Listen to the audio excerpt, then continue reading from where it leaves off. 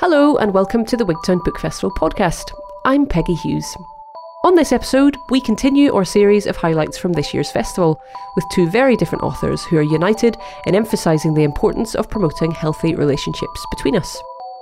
The ways in which we relate to the world and to the people in our community has been drawn into stark relief this year, and so best-selling YA author Nicola Yoon and the pioneering campaigner and author Alistair McIntosh take very different approaches to exploring the best ways we can relate to our environment, to our community, and to ourselves. We begin with Nicola Yoon. She grew up in Jamaica and Brooklyn and now lives in Los Angeles. The best-selling author of Everything Everything and The Sun is Also a Star, Nicola is a National Book Award finalist, a Michael L. Printz Honour Book recipient and a Coretta Scott King New Talent Award winner. Both of her novels have been made into major motion pictures. She speaks here to our very own Andy Stewart. First thing that I would really love to talk about is a sentence that I found on your website rather than in your book. I was and always will be a late bloomer. I've always been a late bloomer. It just takes me longer to process things. Like things that everyone else figures out at 12, it takes me until like 18. So that's just my nature. When you're a young person, you think that your life has to be set a certain way by a certain age. And that if you haven't achieved those things that you think that you want, then you've somehow failed. And, I don't think that's true. I think that there's so much to learn that maybe you're not even sure of what you want, actually. The thing for me with writing was I didn't know I wanted to be a writer until much later. I was an electrical engineering major in college, and my final year, I had to take a writing class. You have to take something outside of your major. And I thought, I'll take writing because it'll be easy compared to my electrical engineering classes. And I was completely obnoxious because that's not true. The writing class was absolutely the hardest class I ever took. And then that's when I realized that this was the thing that I wanted to do. So I thought, math, computer science, that's the whole world I'm going to be in. I turned down a job to work for JPL, which is NASA, right? So I thought that's what I wanted. And then I got to writing and I was like, I don't actually want to be a rocket scientist. I want to write books. And so then that sent me to graduate school. And then I grew up fairly poor in Brooklyn and in Jamaica. And after I graduated, I didn't want to be unstable. And I thought, there's no way I can make a living as a writer. So I'm going to do like these computer science and financial jobs. I think the only thing that didn't change for me is I still have this dream of writing. I have arbitrary deadlines and arbitrary sort of goals, but there's one thread, which was that I kept open and I just kept going. So it didn't matter that it took me until 43. It mattered that I got there in the end. And I think that's something that you have to know is that life and circumstances get in the way sometimes, but sometimes they're showing you the way, right? And you have to be open to that. And, you'll get there if you want to get there, if you sort of just stay with it. Being like a writer at 30, it doesn't matter, right? You have more, if you're at 40 and you're writing your first book, then you have an extra 10 years of life experience. So try to think of it that way. So how do I write for young adults? I have a really good memory of what it was like to be sort of young and insecure and questioning things. The part of me that really connects with kids is the questioning part. The really wonderful thing about young adults is that they're quite philosophical, actually, right? I mean, just by nature of being 16 or 17, you're questioning the world. And you're questioning your place in it and who you want to be and what it means to be a good citizen, what it means to be a good friend, partner. And so you're naturally asking the big questions. And I am still like that. I'm really quite philosophical. Like I am the person at the party saying, but what does it really mean? Whilst holding the glass of tequila. So I'm sort of obnoxious, but that's how I am. And I think young people are that way naturally. They're always asking. And so I think it's really just a sort of good fit for me because I love being in that conversation with someone saying, well, what about thinking about the world like this? And maybe you could think of it like this. It's such a privilege to be part of that conversation with kids, just sort of helping them define who they are and who they want to be in the world. So we're now 5 years on, I think, from the book being published. when did you start kind of coming up with these ideas and thinking about the book? Right. So for Everything, it took me 3 years to write it. And then publishing takes forever for anything to happen. So the book was done a year and a half before it was actually out. So I started writing it when my daughter was 3 months or 4 months old. And I had a full-time job at the time. And it was, I worked for Wall Street companies. And so it was a very stressful job. So I wrote the book from 4 to 6 a.m. over the course of 3 years, right? So I would get up at 4, 3:50, get settled, get some coffee, settle in, write for 2 hours, and then start to get ready for the rest of the day, having, being a mom for half an hour, and then sort of getting out the door. That's what I did to get it done, because that was the only way to, pursue the big dream. You said that it was quite a long process getting the book published. How did you find that? How did it come about? I always say that, any sort of success is a combination of hard work, right, and luck, which is sort of trite. But the luck part, I think, gets short shrift. You can write the best book in the world and not ever make money from it and not be able to quit your job. So I've been quite lucky. The way it came about is a friend of mine who I met in graduate school introduced me to her agent. Her agent said, "Send me what you have. Send me anything you've got."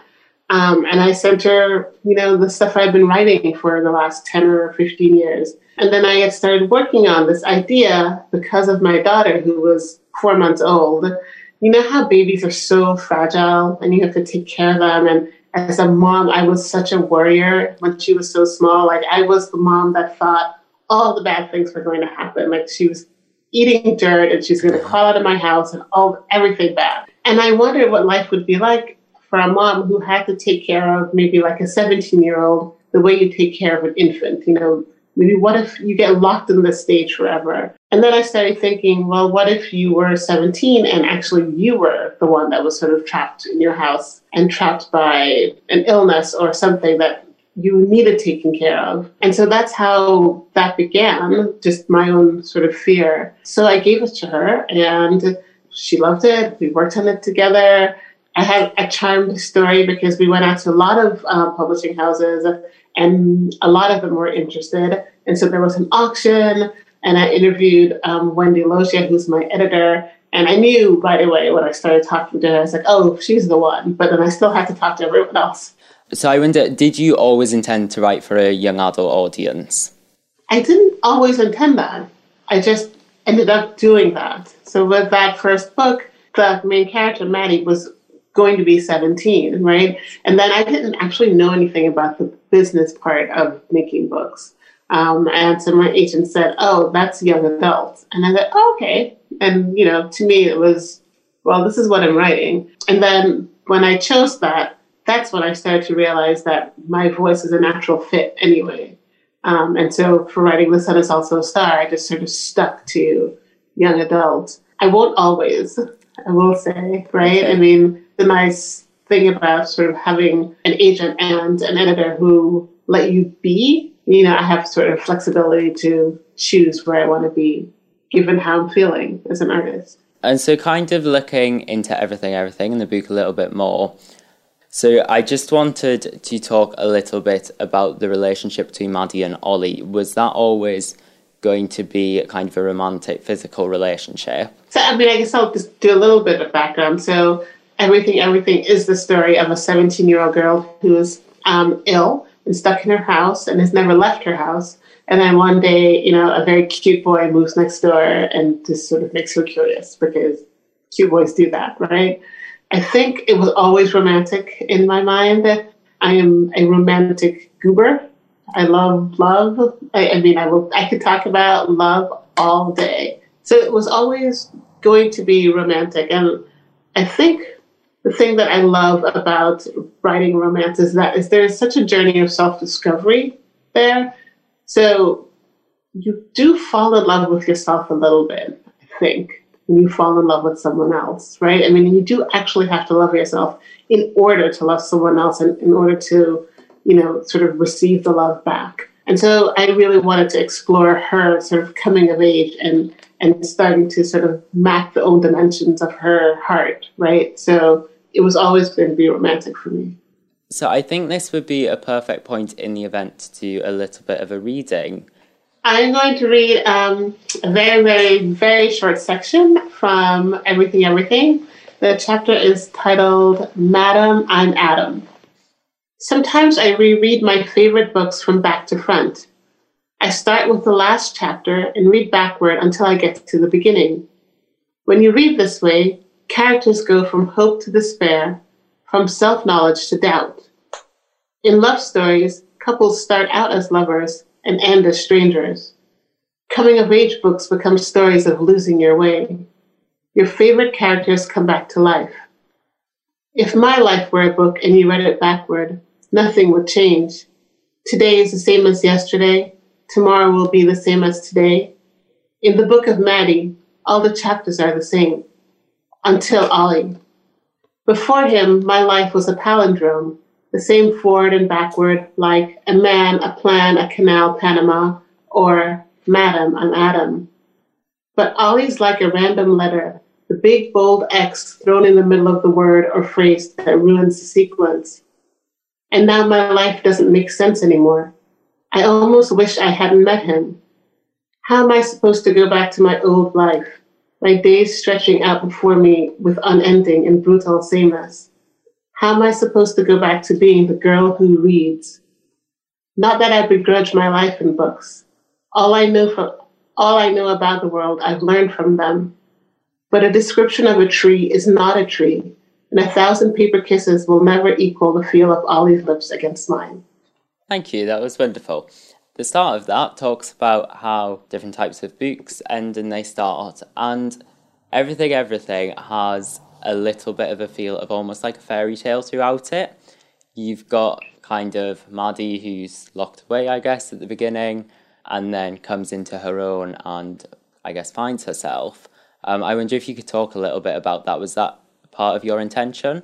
You know, you are maybe the third interviewer ever who said that to me. And to me, it's so obvious it's a fairy tale, but like no one ever sees that. And I think maybe you and I did an interview for National Public Radio, and I think they noticed too. But it is a fairy tale, right? I mean, it's an absurd situation, right? The story of the book.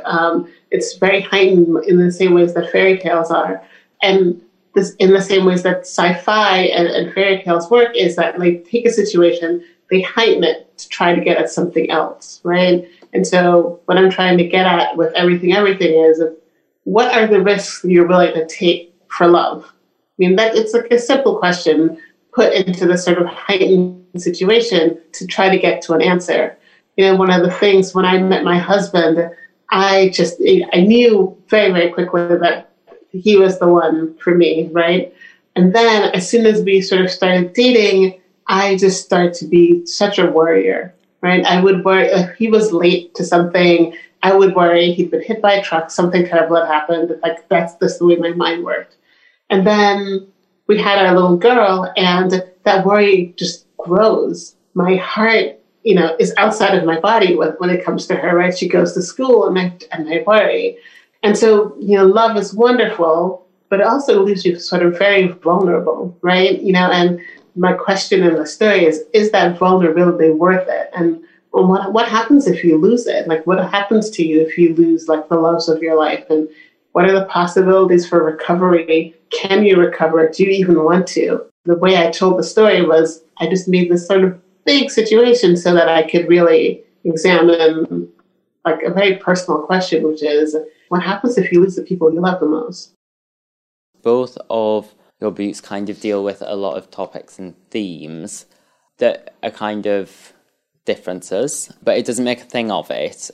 So in Everything, Everything, there's a gay character, but that isn't what the book turns into. That's not what the book's about. So I wondered if we could have a little bit of a conversation about that. One of my projects is not to make difference the only thing a book is about. Mm-hmm. Do you know what I mean? You know, I think there's this idea of the issue book where, so say the main character is gay, and then the book is about sort of coming out and then dealing with the repercussions of coming out.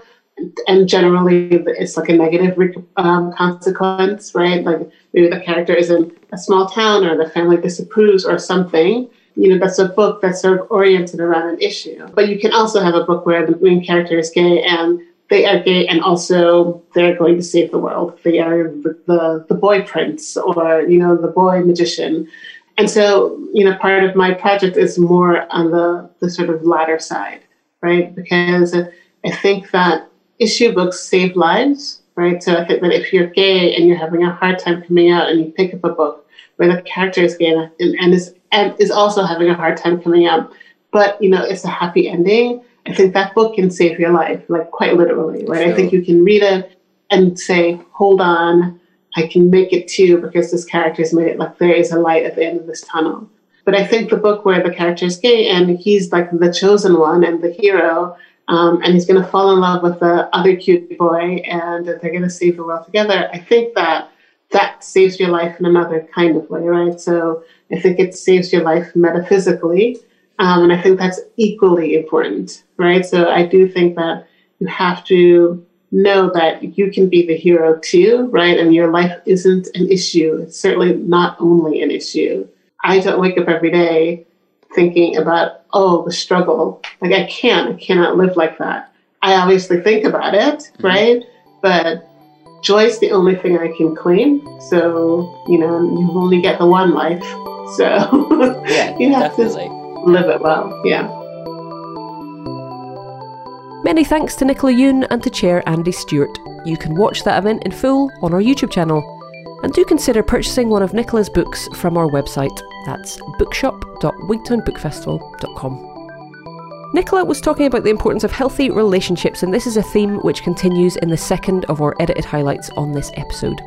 Alistair McIntosh is a broadcaster, speaker and activist who is involved in a wide range of contemporary issues from land reform, globalisation and non-violence to psychology, spirituality and ecology. Alistair is considered to be one of the world's leading environmental campaigners. He discussed his latest book, Riders on the Storm, with Chair Stuart Kelly. So it's over to Stuart. Alistair is, according to the BBC, and certainly in my opinion, one of the leading environmental campaigners. But he links that to something deeper than just the environment. It's something much more to do with what it means to be human in this ever-changing world. So basically what happened with this book is that 12 years ago, I wrote a book on climate change that Berlin, the Edinburgh publisher, asked me to do called Hell and High Water, Climate Change, Hope and the Human Condition. And of course, back then, less was known about the science of climate change. And since then, we've had, 12 years of basically inaction for the large part, although there have been some major technological developments like battery technology, solar panels, that kind of thing. And so in November of next year, virus permitting, which remains a big question, COP26, the Conference of the Parties, namely the heads of government of the world, will hopefully be descending on Glasgow for a huge international conference about what to do, the 26th conference, what to do about climate change. So as all that happening, Hugh Andrew, the managing director of Berlin, asked me if I would do an update of Hell and High Water. And I said, no, that wouldn't inspire me to update the science. I think there's a lot of new stuff that needs to be said. So that's why I wrote this, because you spoke at your introduction just now about bringing in the deeper dynamics of what climate change is about and how it affects on the survival of being human being the being of reality, the nature of the reality we're living in. So this book, because I always, Stuart, in my writing, what I always do is I try to take pressing issues of our time and I weave it in with digging where we stand, in looking at where any one of us in our lives is standing and what we can see just by looking around. And as one former prisoner in Berlin put it via a friend of mine, he said, when you're in jail, you learn to watch all points of the come to pass. Watch all points of the compass. Watch all points of the come to pass of what is going on. And so I start off going back to my own home village on the Isle of Lewis, the village of Lurbost, where my late father was a doctor in North Lancs parish. And I go back amongst the school friends that I grew up with, in the community I grew up with, taking with me and my wife, Veren, taking with us a group of village leaders from West Papua province, the Indonesian side of New Guinea. And they had come to study healthy land, healthy communities, but we wove climate change in with it. And we start off walking along the shore and just noticing what is happening to the shoreline. So here we are with the people from West Papua province in the Indonesian side of New Guinea. I used to work in the other side, the western side of Papua New Guinea for 4 years in the 1970s and 80s. So that's where my connection with that part of the world came from. And these Melanesian people, like you are mostly looking at here, have got a very strong sense of the spirituality of the land. So a lot of my work, Stuart, that I did, on the Isle of Egg or with the Harris Super Quarry that I describe in Soil and Soul, as I pointed out in that book, I had actually been mentored in these things by Papua New Guineans. So you've got the wonderful circularity of insights from indigenous people on the other side of the world coming back into Scotland and feeding into our thinking on Scottish land reform in the 1990s. We led a study tour to the Isles of Lewis and Harris, and we went around a number of the community trusts. And, there's now some 500 of these land trusts in Scotland. Check out the website of Community Land Scotland, and you'll see what it's all about.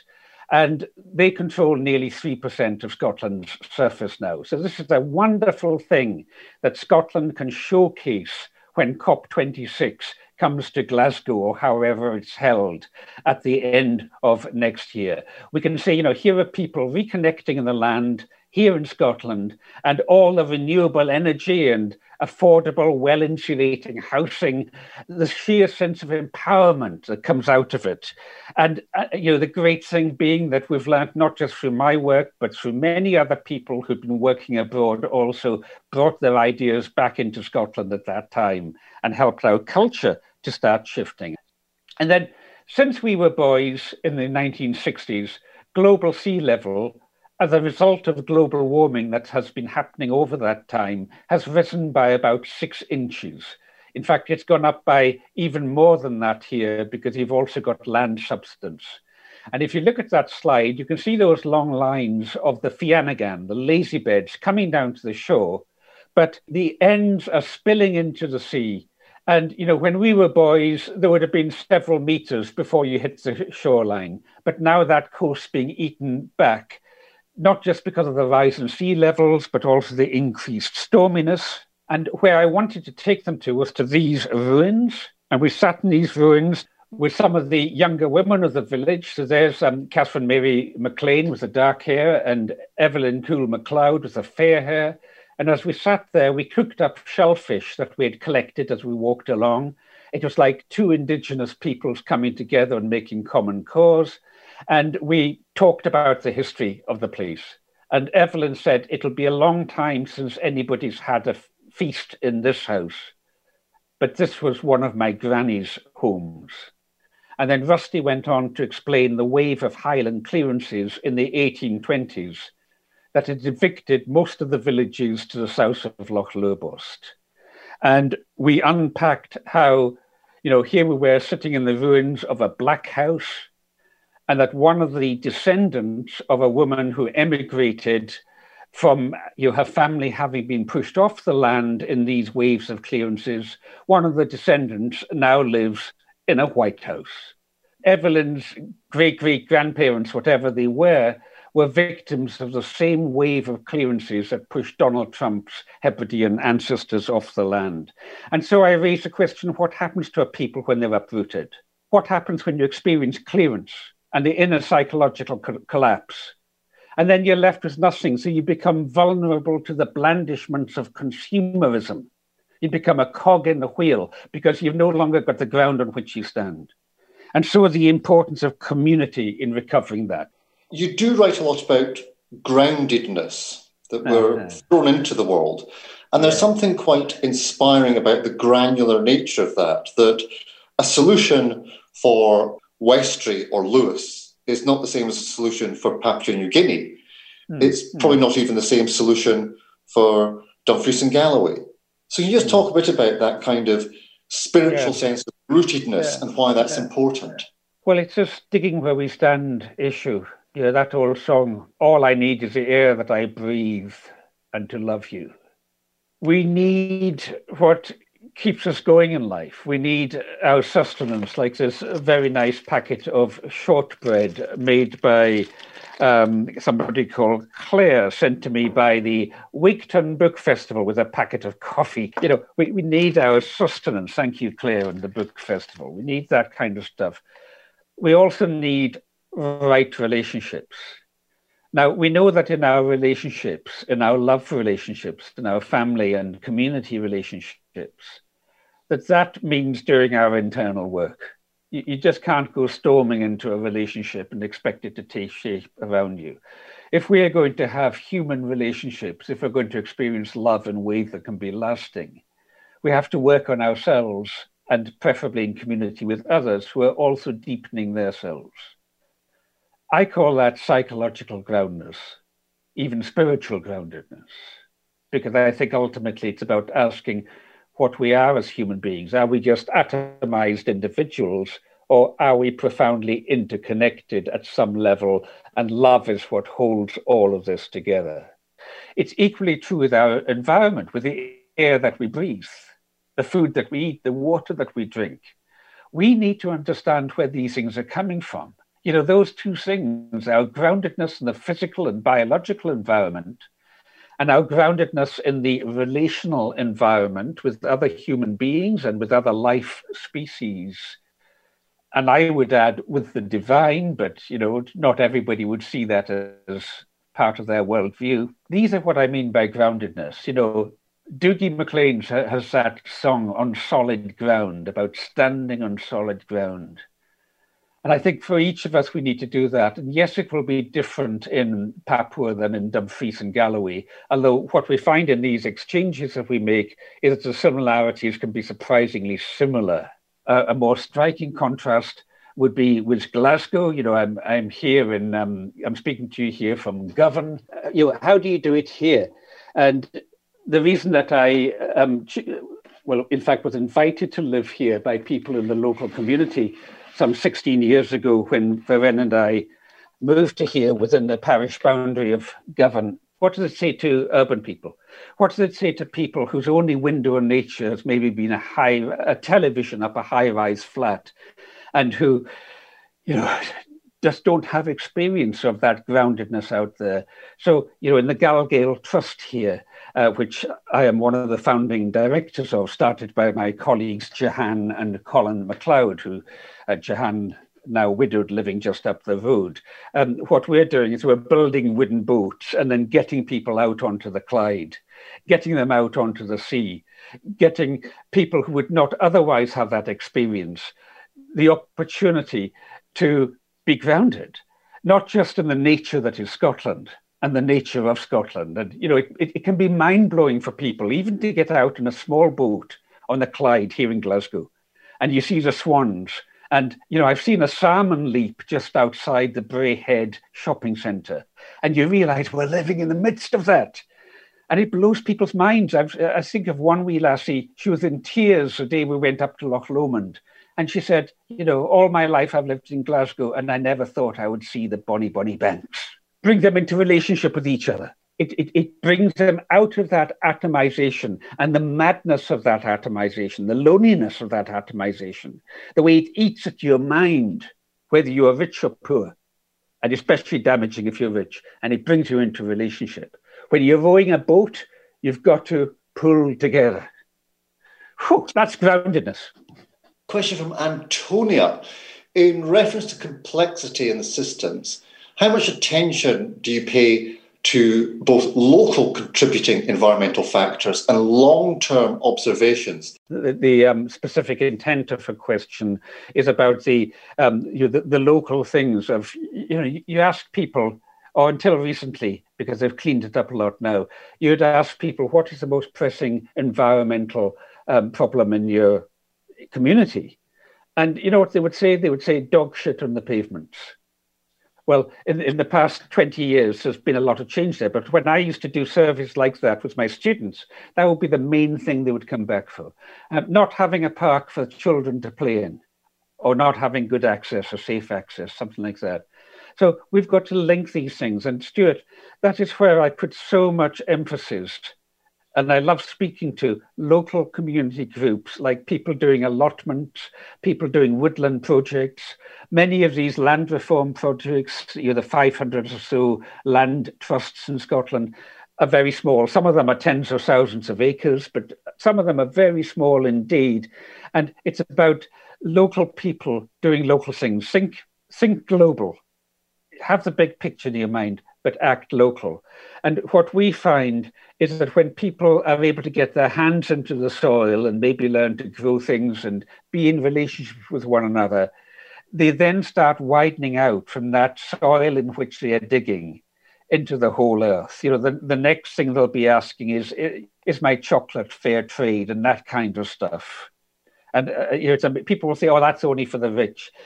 But I actually find that people who are hard-pressed, whether in rural or urban situations, they get the importance of fair trade very quickly because they're at the receiving end of working in rubbish industries that don't treat people well. So this is this is why it's about not just climate change, but the survival of being.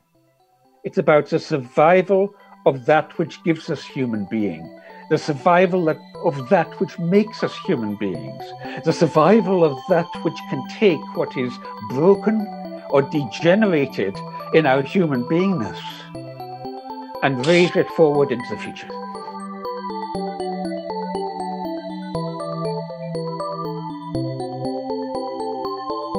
Many thanks to Alistair McIntosh for his inspiring words and, of course, to Stuart Kelly. Riders on the Storm is available from the Wigtown Book Festival website, and you can catch the event in its entirety, complete with slides, over on our YouTube channel. Well, that's it for this episode. Many thanks to you for listening. Take care of yourselves. Goodbye for now.